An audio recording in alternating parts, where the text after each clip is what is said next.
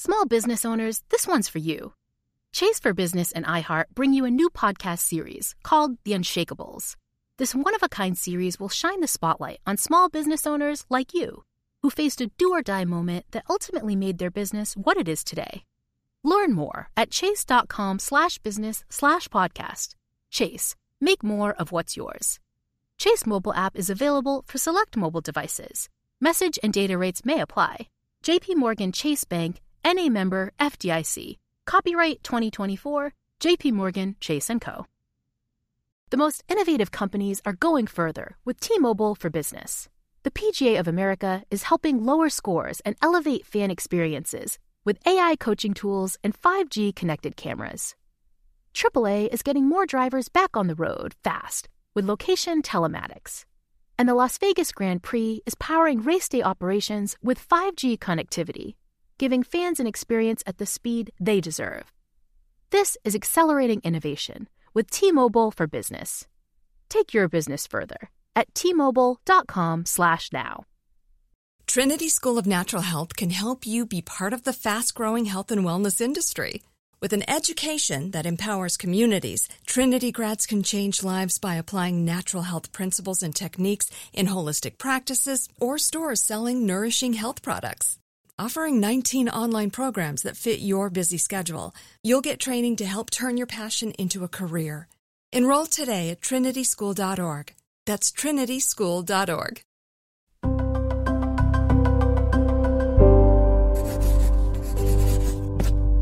Pushkin.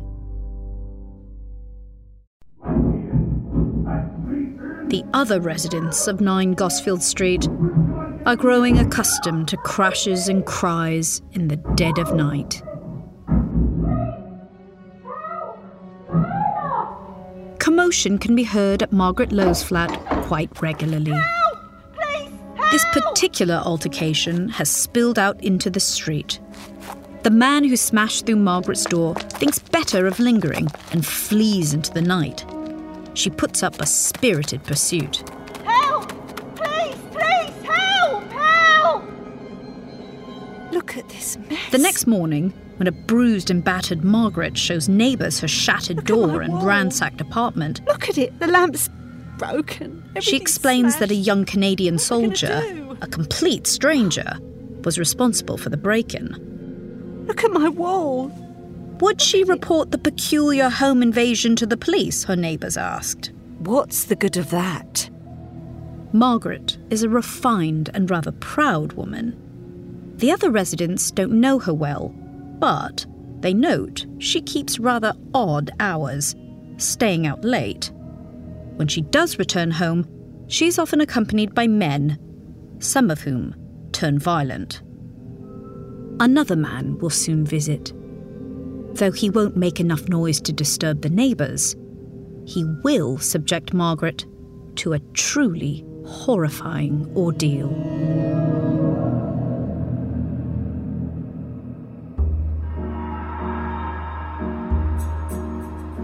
This is the seldom told story of women in World War II who were killed not by the enemy, but by husbands, lovers, and strangers wearing the uniform of their own side. It's also the tale of a particular string of murder victims that history has swept from view.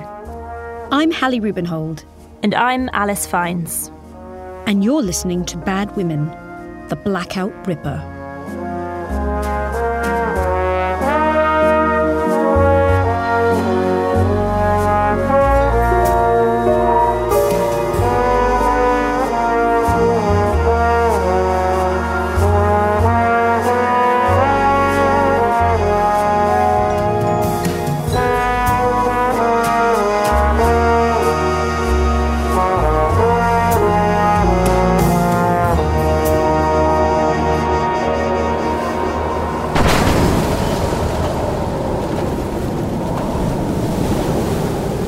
The ship rolled and pitched in the squall. Howling winds sang through the masts, and angry, white-crested waves lashed at the railings. Far below deck, huddled passengers clung on, as cups and plates slid from tables and crashed to the floor. The children wailed. and the adults whispered prayers. Blessed art thou amongst women, and blessed is the fruit of thy womb, Jesus. Holy Mary, Mother of God, pray for us sinners, now and at the hour of our death. Amen. God.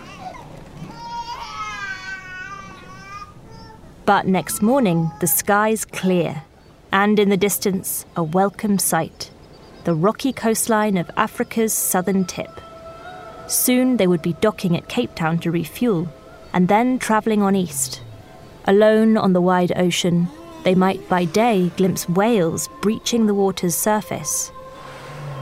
By night, the stars of the Southern Cross would guide their progress, glittering in the inky heavens.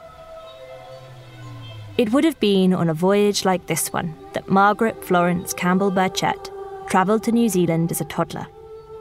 By one account, she was born in Britain in 1899, and her family emigrated soon afterwards. New Zealand had seen a great migration in the 1870s. The authorities there gave away free tickets and heavily subsidised assisted passage to certain types of workers, encouraging over 250,000 people to flock to the remote land, 3/4 of whom came from the United Kingdom. This enthusiasm, however, was dampened when the new arrivals began writing home about tough winters and other hardships.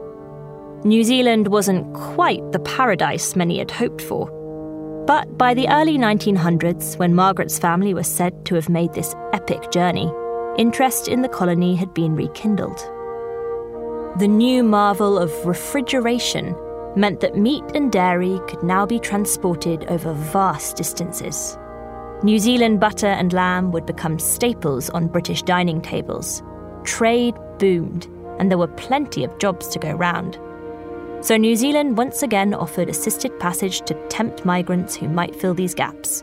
Experienced farmhands, shepherds, and men to build the new roads and railways that would fuel growth.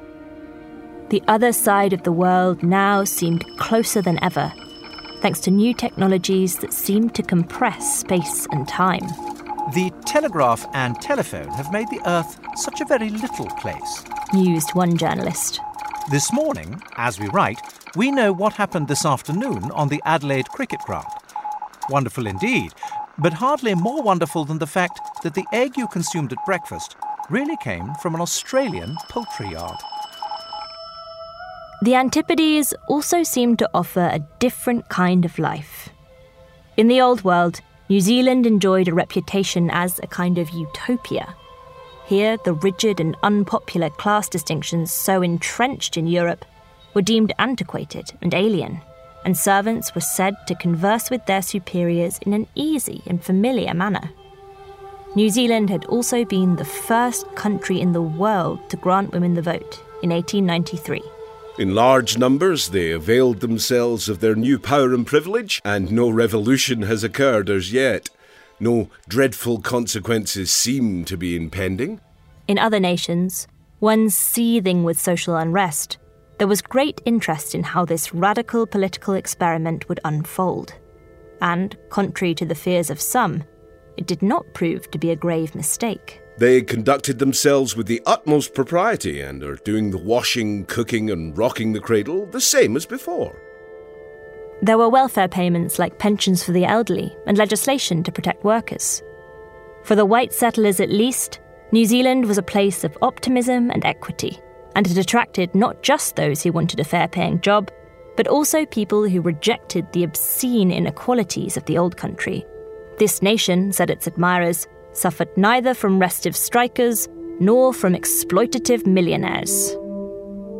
Perhaps this was what drew Margaret's parents to New Zealand, and perhaps they also instilled in their daughter this yearning for more, this sense of her own worth and dignity.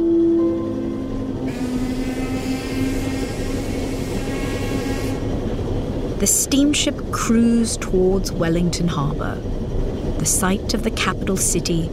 Buildings clustered around the bay with their backdrop of steep green hills must surely have been a relief to the weary travellers. Oh, it's so green. I never knew it could be so green. Young Margaret and her family disembarked and joined the human traffic on the quay.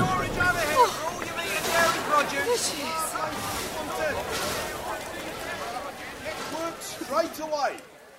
Her father William was soon working as a farmer, for good land was plentiful, bought at knockdown prices from the island's original settlers, the Maori people. Margaret grew up and was educated 200 miles from Wellington in Hawke's Bay. Schooling for European children was improving, with free places allowing even working-class children to stay on for high school. Though in practice, girls were still likely to be removed by poorer parents at the earliest opportunity. She would have studied the basics of mathematics, reading and writing, and received instruction in good manners, cooking and sewing, in preparation for domestic service, or to one day run a household of her own. At least, this was the immigrant story that Margaret told about herself, the one she wanted everyone to know. In truth, the early part of her life is a mystery.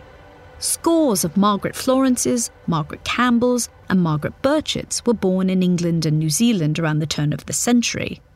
But no one with the full name of Margaret Florence Campbell Burchett appears in New Zealand's historical records or on the British census.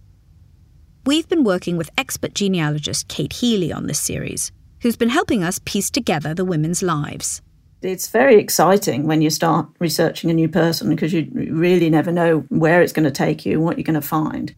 Kate has over 30 years of experience with this kind of historical detective work. But Margaret's life still presented challenges, gaps she simply couldn't fill. Women's lives are often harder to trace than those of men, the discrimination they faced meaning they are frequently ignored in archival documents.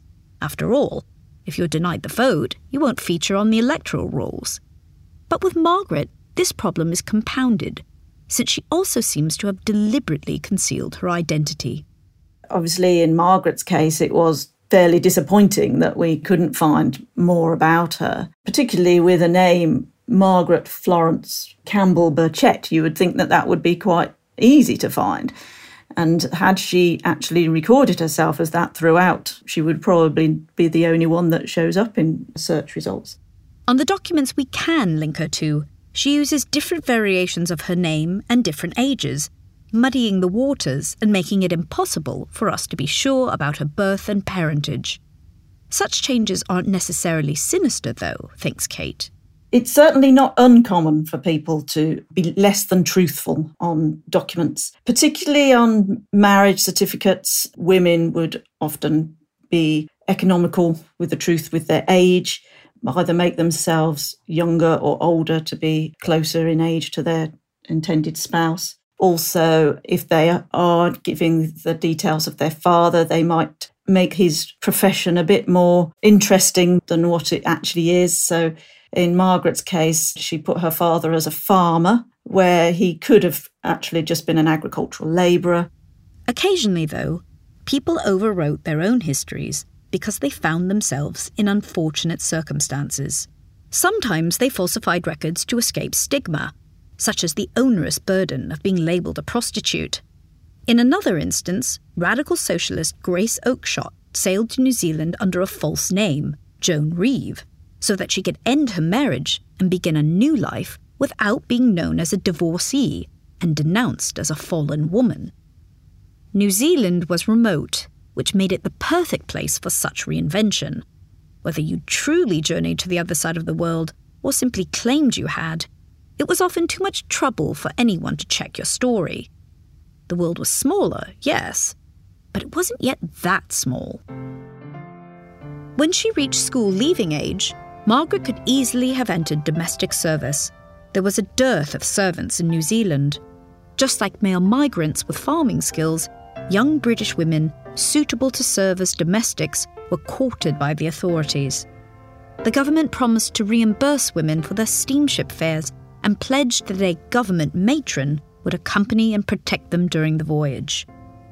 Relations between household staff and their employers may indeed have been more cordial and equitable in New Zealand. Even so, it seems that cooking and cleaning at the beck and call of a master and mistress were not for Margaret.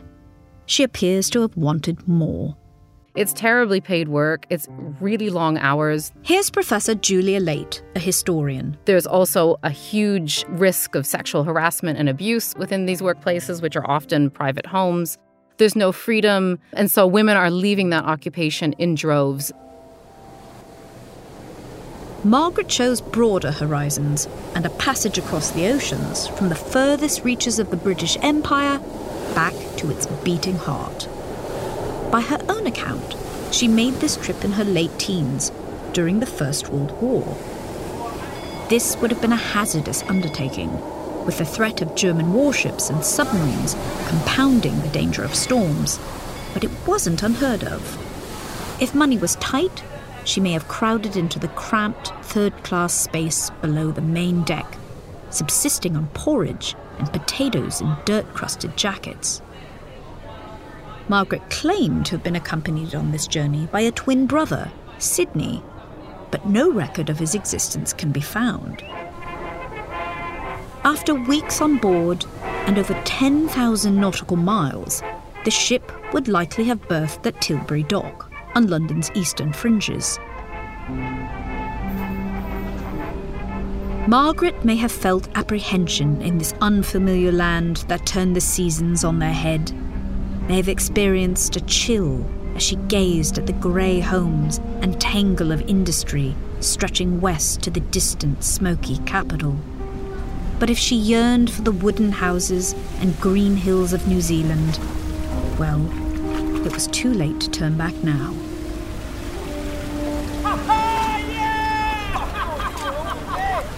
Margaret would have joined the surging mass of itinerant souls on the quayside, among them soldiers returning from the war across the English Channel, some on leave, others wounded and maimed in the fighting. With her head no doubt held high, she ploughed on through this crowd, heading along the River Thames to the heart of the capital and a new life, but perhaps not the one she'd imagined.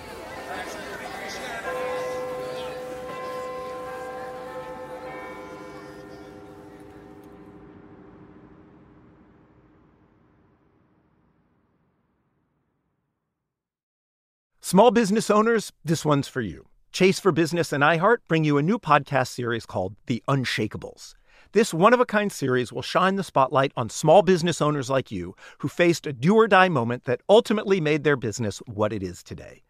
Join hosts Ben Walter, CEO of Chase for Business, and Tanya Nebo, a lawyer and business consultant, on these storytelling journeys of trials, tribulations, and triumphs that hinged on a single event, a split-second decision, or even a stroke of luck. Whether the story is about a warehouse going up in flames or a former partner stealing a whole roster of clients, each episode will showcase the grit, determination, and resourcefulness a small business owner needed to turn a pivotal situation into a springboard for success. Listen to The Unshakables now and learn more at chase.com/business/podcast. Chase. Make more of what's yours. Chase mobile app is available for select mobile devices. Message and data rates may apply. J.P. Morgan Chase Bank, N.A., member FDIC. Copyright 2024, J.P. Morgan Chase & Company. The most innovative companies are going further with T-Mobile for Business. The PGA of America is helping lower scores and elevate fan experiences with AI coaching tools and 5G-connected cameras. AAA is getting more drivers back on the road fast with location telematics. And the Las Vegas Grand Prix is powering race day operations with 5G connectivity, giving fans an experience at the speed they deserve. This is accelerating innovation with T-Mobile for Business. Take your business further at T-Mobile.com/now. Like many of us, you might think identity theft will never happen to you. But consider this. There's a new identity theft victim every 3 seconds in the U.S. That's over 15 million people by the end of this year, equal to the populations of New York, Los Angeles, and Chicago combined. Even worse, identity theft victims often don't even know they're victims. That's why LifeLock Identity Theft Protection alerts you to identity threats even the ones that don't show up on a credit report, like data breaches, fraudulent bank transactions, loan and credit card applications, and crimes committed in your name. If your identity is stolen, your own dedicated LifeLock U.S.-based restoration specialist will work to fix it. LifeLock protects you in ways that you simply can't on your own. Join now and save up to 25% your first year at LifeLock.com/iHeart. That's LifeLock.com/iHeart to save up to 25%. Identity theft protection starts here. Name, please. Peggy Burkett. The police constable who arrested Margaret in 1920 had probably seen her approaching men on the streets before and scrawled her name down in his notebook. The young woman, perhaps aged just 21, was taken to Marlborough Street Police Court in Soho. She gave the alias Peggy Burkett, but it did not matter. The authorities knew that this was the same woman they had prosecuted the previous summer for soliciting prostitution. Only then she had called herself Peggy Campbell. They may have been certain about her identity because they had her fingerprints on record. This practice had been applied to women convicted of prostitution offences since 1917. All rise. Those in the sex trade often moved around and changed their names to avoid a criminal record. So the police embraced any tool that might help them definitively fix the identities of these indecent and unrespectable women. How do you plead? The magistrate would have asked Margaret. Guilty, she likely replied from the dock, for most women pleaded guilty. Though there were occasional sentences of hard labour, the punishment was usually a fine of 40 shillings. It was preferable to swallow this punishment, rather than fight the charges and risk aggravating the police further. If Margaret had the money on her or could enlist a friend to bring the sum to the police court, she would be free to go. If not, she would go to a cell. One way or another, Margaret was permitted to leave. She crossed the mosaic floor of the courthouse entrance hall and passed through its heavy wooden doors back out into the district of Soho. It's unclear how she escaped the endless cycle of arrest and release that ensnared so many women, a vicious circle of fines, and then working to recoup the money lost through fines. But somehow, 9 months later, she was living in Southend-on-Sea, a coastal town close to London. Here she called herself Margaret F. Campbell, and she boarded at the house of George Gallop, a warehouseman, and his wife Ellen, a homemaker. This most attractive of East Coast resorts, this London by the Sea, in winter as well as summer, is one of the greatest ornaments of the country. Southend, the newspapers said, was booming. Just as Blackpool attracted northern workers on vacation, Southend, with its waterfront promenade, bandstands, theatres and vast ballrooms, was a magnet for Londoners. Margaret appears to have answered an advert for a respectable young lady wanted to assist customers at the Beach Bazaar, a fancy goods emporium by Southend Pier. Since the 19th century, it had become customary for trips to the seaside to include the purchase of trinkets or souvenirs, small mementos of a person's visit, such as boxes, cameos, engraved shells and china figurines, which were often given to friends and loved ones, an indicator that a middle or working-class person had a bit of disposable income. Fancy goods shops like the Beach Bazaar sprung up along promenades and piers and did a roaring trade during the tourist season. As a shop girl, Margaret would have been expected to comport herself in a genteel fashion, and a compliment even be an extension of the charming objects she was selling. Christmas cards and envelopes. Handkerchiefs. Great bargains to be had. Margaret would have concealed her past in her day-to-day work, subterfuge that probably came easy to her. By now, she was quite used to altering the details of her identity, and besides, her naturally polished and refined bearing would have made shop work a comfortable fit. Frederick George Lowe, a widower, owned the Beach Bazaar. In Margaret, a self-possessed and dignified young woman, 39-year-old Frederick perhaps saw an opportunity for a fresh start. Within months, the pair had quietly married at a local register office no family was present. And curiously, Frederick's brother William wasn't certain that the pair actually had wed. She was introduced to me as his wife, and I was told her name was Peggy. Margaret did tell William of a bohemian past in London. I have heard Peggy talk about having been in the chorus at the Gaiety Theatre prior to her supposed marriage to my brother. Was this just another story? An attempt, perhaps, to explain her time in London and disguise her work in the sex trade? Or had Margaret really been on the stage? Had she told anyone the truth about her past? Julia Late has studied the married lives of women who, like Margaret, left the sex trade.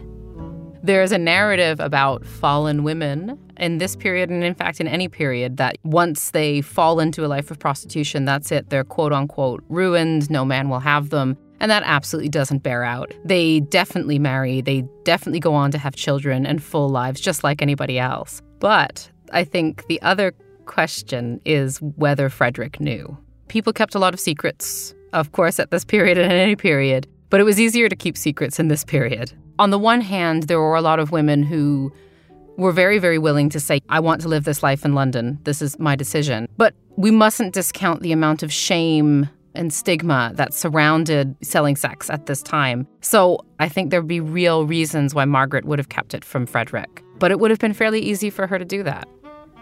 Margaret and Frederick lived together in the terraced house they owned on Surbiton Road in Southend.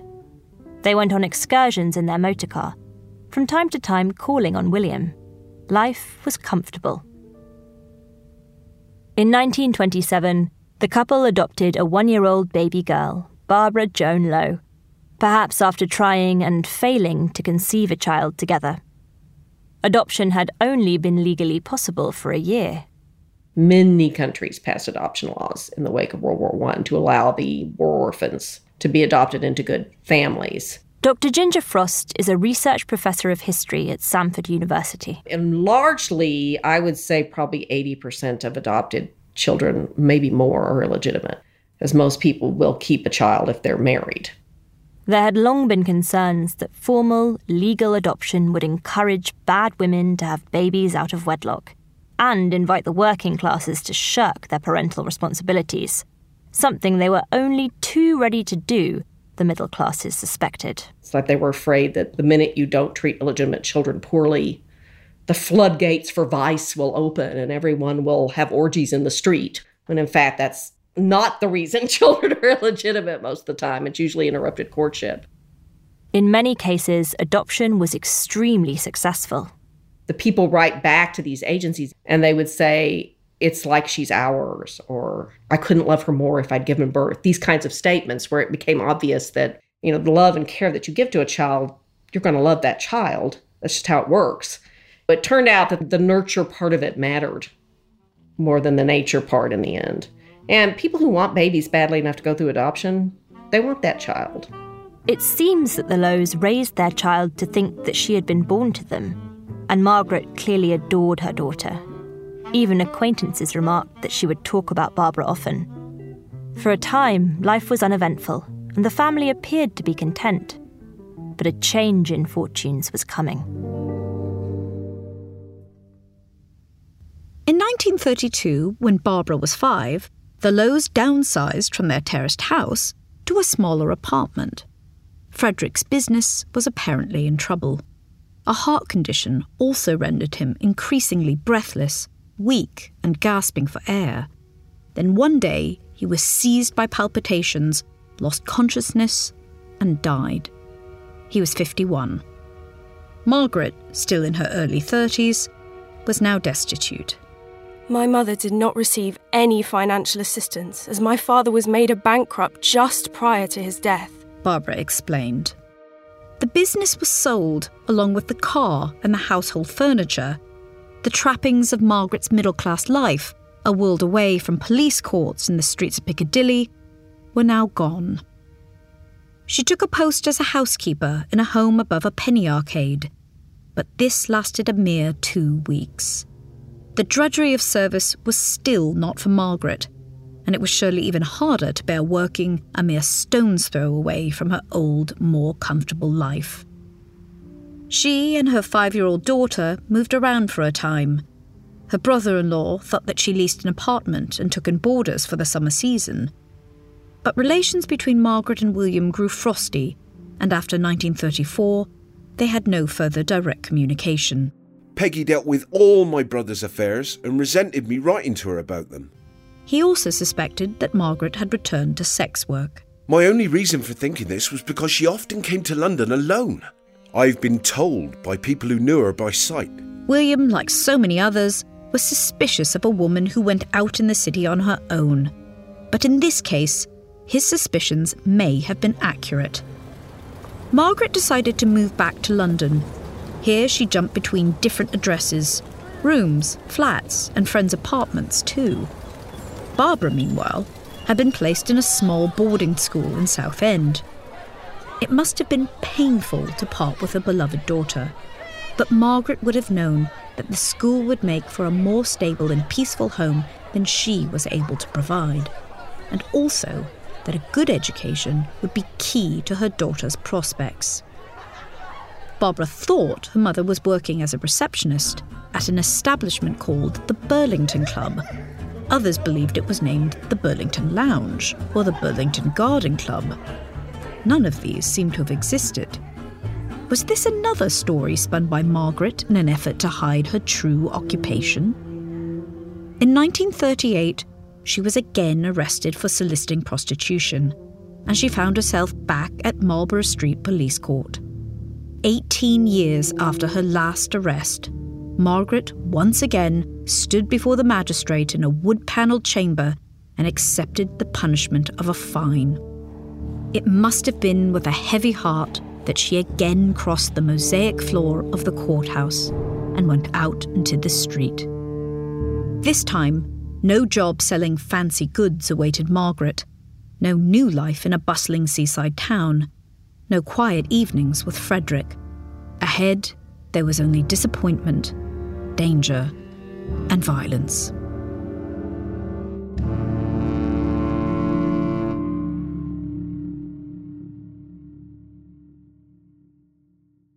Small business owners, this one's for you. Chase for Business and iHeart bring you a new podcast series called The Unshakables.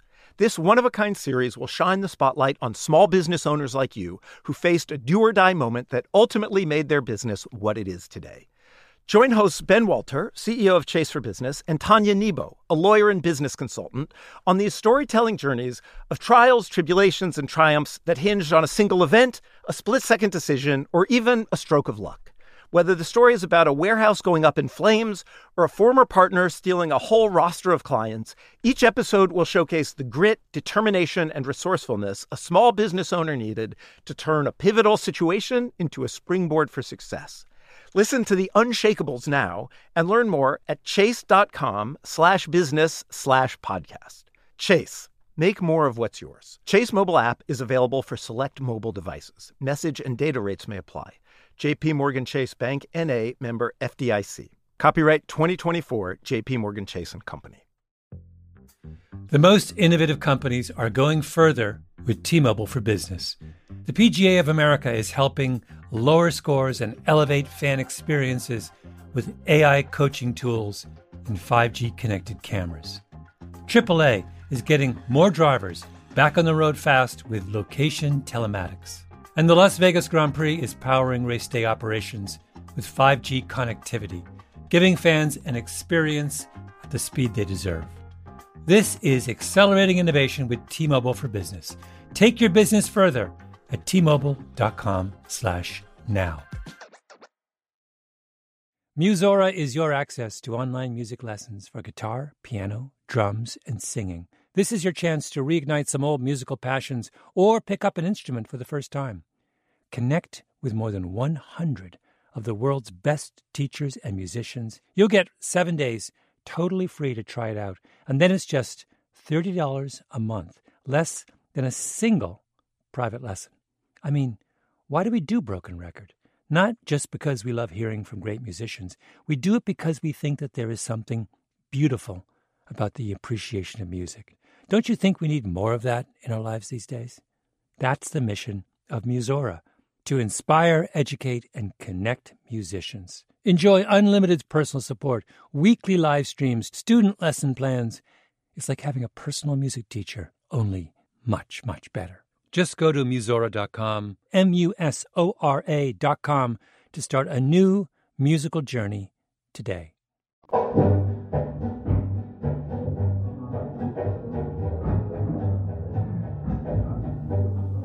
The residents of 118 Cavendish Street had had enough of their new neighbour, enough of the frequent and unsettling comings and goings at Margaret Lowe's flat. They complained that she brought strange men at night to her rooms, said her landlord. I was surprised at this, because I thought Mrs. Lowe was a decent type of woman. He was perplexed. Mrs. Lowe's demeanour suggested respectability, and he noted that her nice young daughter would visit her too. But he evicted Margaret all the same. All right, sweetheart. Why so glum? Hello, darling. Margaret distanced herself from other women in the sex trade. I know what'll cheer you up. Kathleen Clark didn't know her name, but certainly knew her by sight. Fancy taking me out? Take a girl to dinner. For years, she had seen her again and again, trudging the same soliciting route, continually moving to reduce the chance of arrest. Often drunk, Margaret would walk along singing to herself.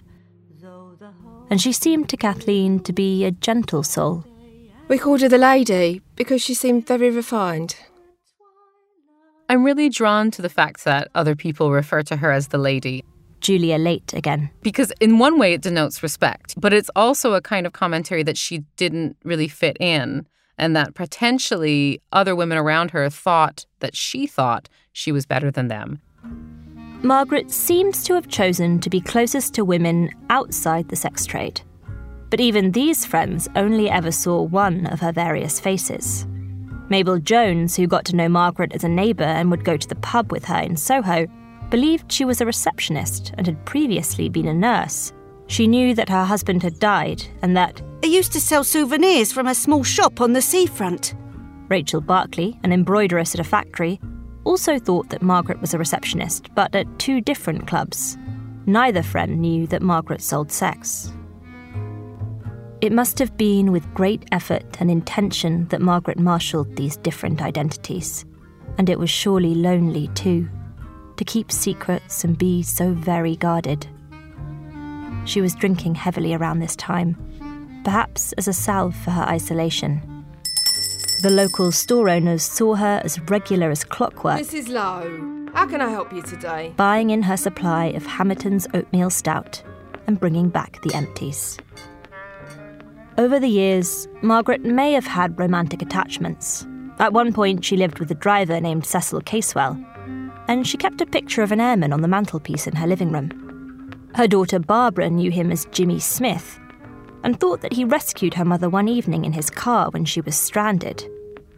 It seems unlikely that Margaret would hold on to his photograph after a single chance encounter, but if it was a romantic relationship, it appears not to have lasted. In 1940, Margaret tried again to turn her life around. She'd saved enough money to lease a house near Southend. She hoped to make a living by renting out rooms and to have her daughter live with her once more. Her friend Mabel Jones, who now worked helping to save lives during air raids, visited Margaret's new home. She showed me snapshots of herself and her husband. Margaret appears to have been nostalgic for her former life, and perhaps she wistfully hoped to regain something that resembled it.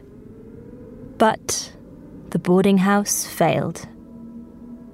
It would have been with great reluctance that she returned to blacked-out London and selling sex, because the trade was becoming ever more unsafe. The war had brought a churning flow of soldiers into the capital looking for sex. It was riskier to deal with this clientele than with a circle of trusted regulars. Compounding these greater risks, police action to close brothels had robbed women of the relative safety such establishments provided, says Julia Late. Women tried to mitigate that as best they could by trying to work together, by keeping an eye out for each other, even informally, by hiring maids. But as more and more criminalization takes hold, as police are put under more and more pressure to push women off the streets and out of these brothels where they could work alongside other women, women start turning to what the police call furnished rooms or flats. You're living on your own. You're often living with a population of people who are moving all the time, so they don't necessarily get to know you. And they're just incredibly isolated. Working alone, women kept makeshift weapons within easy reach, rolling pins and pouches of pepper in their handbags. So I think probably the most common form of violence would have been from dodgy clients. This is a time when women are probably not seeing as many regular clients as they would ordinarily do because there's so many new faces in London. And so clients aren't as vetted as they would have been in earlier periods. So there's a lot of just random violence, punching, hitting, kicking. There's also a lot of experiences of rape and other kinds of sexual assault at a time when the police and pretty much all of society maintain that women who sell sex cannot be raped. There were definitely women experiencing that, being forced to do things that they hadn't agreed to, being forced to do things and then not being paid. That happened a lot. Obviously, they're going with a lot of drunk clients. They're going with a lot of soldiers who have been inculcated into a culture of violence and trauma, who are going to be more likely to be violent towards women as well. Margaret shunned other sex workers, so lacked the meagre protection such friendships could bring. The whispered warnings, perhaps, about a client's ill temper. From late 1941, shortly after she'd moved alone into a flat on Gosfield Street, she faced a string of assaults, all witnessed by her new neighbours. Margaret told the Gosfield Street residents that she had a relief job, perhaps referring to the kind of nighttime work her friend Mabel Jones did, helping the victims of air raids. This, she said, was why she would return home in the early hours. But other goings-on in her flat were harder to explain away. Taylor Morris Wiseman grew accustomed to hearing his neighbour's screams pierce the night air. Help! Murder! Fellow resident Ralph Stevens recalled another incident. At about 1 o'clock in the morning, I heard sounds of a fight. I picked up a stick and went outside to see what it was all about. I saw a woman lying on the stairs. She was conscious and kept crying, "Get him, get him." At the same time, I saw a man in soldier's uniform running through the street door. Ralph chased after the soldier, and the police eventually took charge of the situation. When Ralph returned to the apartment building, Margaret, who was apparently drunk, told him, "I am glad you got him. He was trying to do me in." Another terrifying ordeal occurred in January 1942. I was in bed and I heard heavy boots going up the stairs, and then I heard a sound like the breaking of a door. Cleaner Florence Bartolini lived in the basement of the building. She knew its creaks and groans and was familiar with the rhythm of its inhabitants. Margaret Lowe lived just above her. That night, along with smashing glass, she also heard a man's voice. Then I heard the sound of a second door being broken. A struggle was going on and I heard a woman screaming, "Police! Murder! Help!" No one came when Margaret called for aid, and so she rushed to the window. But her attacker caught up with her and struck her on the head. The next morning, Mrs. Lowe, who had purple bruises on her chest and jaw, was explaining these events. "A Canadian soldier broke into my flat last night and almost murdered me." She insisted that he was a complete stranger. Florence Bartolini peered into Margaret's apartment and saw the damage he had wrought. It was in complete disorder in the front room. The standard lamp was broken and the lock of the inner door was forced. Mrs. Lowe said that he had pulled the connecting tube from the gas fire and left the gas escaping. Margaret paid for the repairs and didn't involve the police. This was the norm. The law wasn't there to protect women like Margaret, says Julia Late. In terms of the exceptionally quotidian violence that they experience from clients on a day-to-day basis, they would never call the cops in. not least because the vast majority of women who are selling sex full-time in London have warrants out for their arrest because they were soliciting and didn't pay the fine, or they were soliciting and charged, but they never showed up to court. So they're not going to willingly walk into a police station. Margaret had said, what's the good in that, when it was suggested she seek to have one of her attackers, a serviceman, charged. It would indeed probably have done a little good. The police tended to wash their hands of the whole situation because they did not want to be in a position where they were arresting soldiers. That never tended to work out well for the beat cop, getting in the way of a soldier's good time. And so they mostly wanted just a kind of laissez-faire situation. After one attack, Margaret spelled out why she hadn't pressed for a prosecution. I wasn't able to charge him. For my daughter's sake, and I am a respectable married woman. I think it speaks to the fact that she knew that if she went and reported this, that the police would automatically presume she was a prostitute, that they would pursue the case as an assault against a prostitute, and that if it got to the press or if it got out, that her daughter would know and that she'd lose her respectability. So it's that stigma again. Women wouldn't go to the police either because they knew that the police wouldn't take them seriously or because they knew that if the police did take them seriously, that they'd be outed. Barbara visited Margaret every few weekends, and Margaret would have been keen that she and her teenage daughter didn't attract the attention of the authorities. From the 1880s on, there'd been various ways in which the courts could take a child from a mother who was found to be selling sex. And it's very likely that Margaret knew that and wanted to protect Barbara from that. The law applied to all children, but there absolutely would have been more concern and therefore more potential legal attention paid to an adolescent girl living with a woman who was suspected of selling sex, because there was a very strong idea that she would be encouraged to sell sex herself. On Tuesday, February 10th, 1942, Margaret Lowe was preparing for the arrival of her daughter Barbara, who would visit that weekend. She called in at the butcher's shop on a neighbouring street and asked the woman behind the counter to keep some bones and fat back, telling her that she wanted to cook Barbara a special meal when she arrived. It was late morning. A couple of hours previously, the mutilated body of Evelyn Oatley had been discovered in the darkened room of her Soho apartment, just a short walk from Margaret's own home.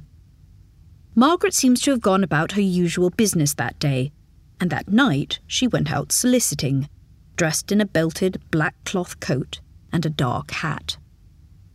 She was also likely to be in pain. To add to her woes, the 43-year-old was suffering from a large uterine tumour, and she may well have moved slowly. When the lights are low and the flickering shadows soft.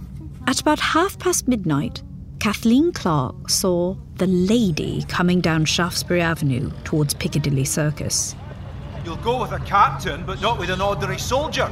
I see how it is. The pair of soldiers, Scots Guardsmen Kathleen was talking to, had turned nasty. I wouldn't go with you anyway. Who knows what you got?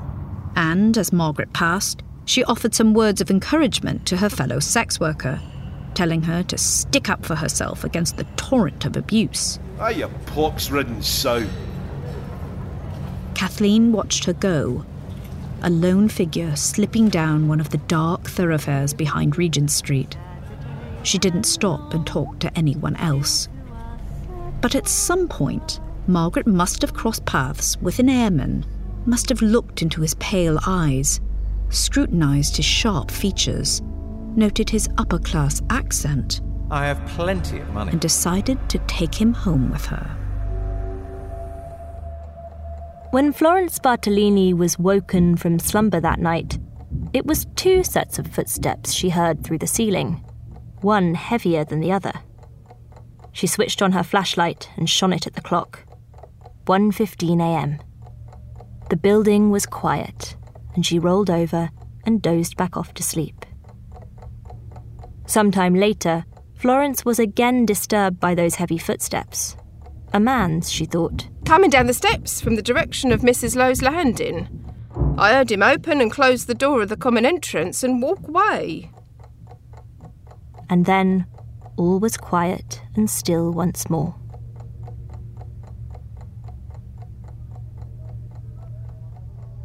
On Wednesday morning, when Morris Wiseman left Gosfield Street, he noticed a brown paper parcel of groceries on Mrs. Lowe's doorstep. It was there the following day, when Florence Bartolini returned from her job as a cleaner. And it was still there on Friday afternoon, when 15-year-old Barbara Lowe arrived from school to spend the weekend with her mother. Barbara knocked. Receiving no answer, she went to search for Margaret in the local market. Her mother was expecting her after all, and she wouldn't have gone far. When she bumped into Morris Wiseman, who was worried about his neighbour and had already summoned 2 police officers, the teenager must have felt a cold wave of alarm. No one had seen or heard from her mother for 3 days. The police unlocked Margaret's flat. Inside, the windows were blacked out, and it was dark. The bedroom door was locked too. With no key in sight, the officers forced it open and switched on the electric light. There, in the bed, was Margaret Lowe's cold body, a quilt drawn carefully up to her chin. The sheets were stained with blood, and stockings had been tied tightly about her neck. Behind closed doors, the killer had spent time abusing and violating her body, using any objects he could find around the house. He seemed to have broken a metal fire poker in the process. And when he finally left, he took with him a trophy, Margaret's small silver cigarette case. The police report of this crime scene includes a strikingly callous line. The position in which the body lay is a position which a woman of Lowe's type would assume in the course of her calling. Margaret Lowe was attacked several times in the weeks leading up to her murder, belittled and bludgeoned by men who believed she deserved little in the way of respect, and rightly surmised that their violence would go unchallenged and unpunished. Her neighbours complained about the nighttime callers and the loud gramophone music she played during their visits. They grumbled about the occasional violent altercations, but with the exception of Ralph Stevens, none of them ever intervened when they heard her crying out for help. Women like Margaret had been made easy targets for violent men. And as one air cadet had discovered, you could pick them up, torment them, and murder them at your leisure, and then walk off into the night to hunt for your next victim.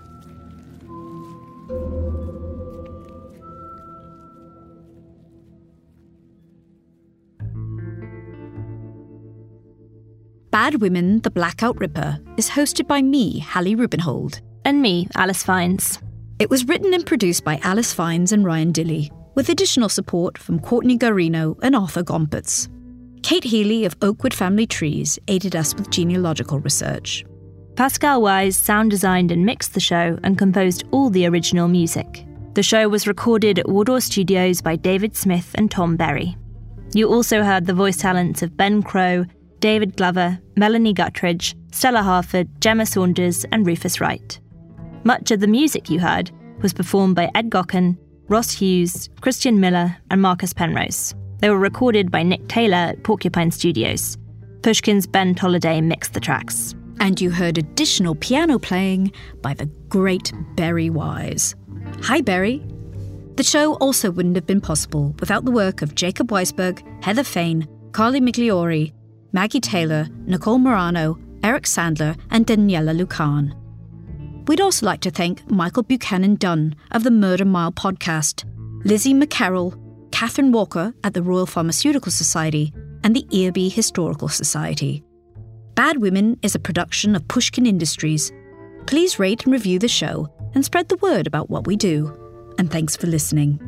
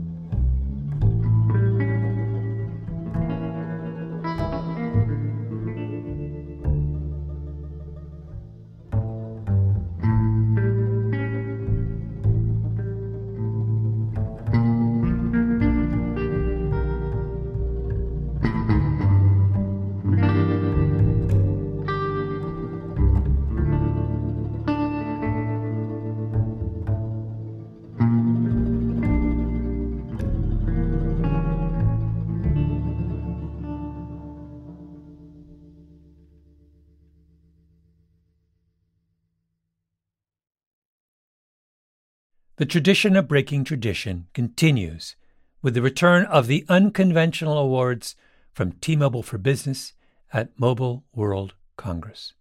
This is an event that celebrates innovators whose bold actions took their industries to new places. If that sounds like you and you're a T-Mobile for Business customer, enter today. If you win, you'll be publicly honored amongst some of the most influential leaders in industry. And me, I'll be there too. Enter now at tmobile.com/unconventional awards. See you there. Trinity School of Natural Health can help you be part of the fast-growing health and wellness industry. With an education that empowers communities, Trinity grads can change lives by applying natural health principles and techniques in holistic practices or stores selling nourishing health products. Offering 19 online programs that fit your busy schedule, you'll get training to help turn your passion into a career. Enroll today at trinityschool.org. That's trinityschool.org. If a new house is on your wish list in the next 5 years, grow your savings faster and experience your dreams with an Ohio Homebuyer Plus account from Kemba Financial Credit Union. A savings account specifically designed to save for a new home, where you can earn 7% APY, a $500 matching bonus, and a $1,500 mortgage closing cost credit. Learn more at Kemba.org. Offer expires March 31st, 2025. APY equals annual percentage yield. Restrictions apply. NMLS 292230. Equal housing lender. Federally insured by NCUA.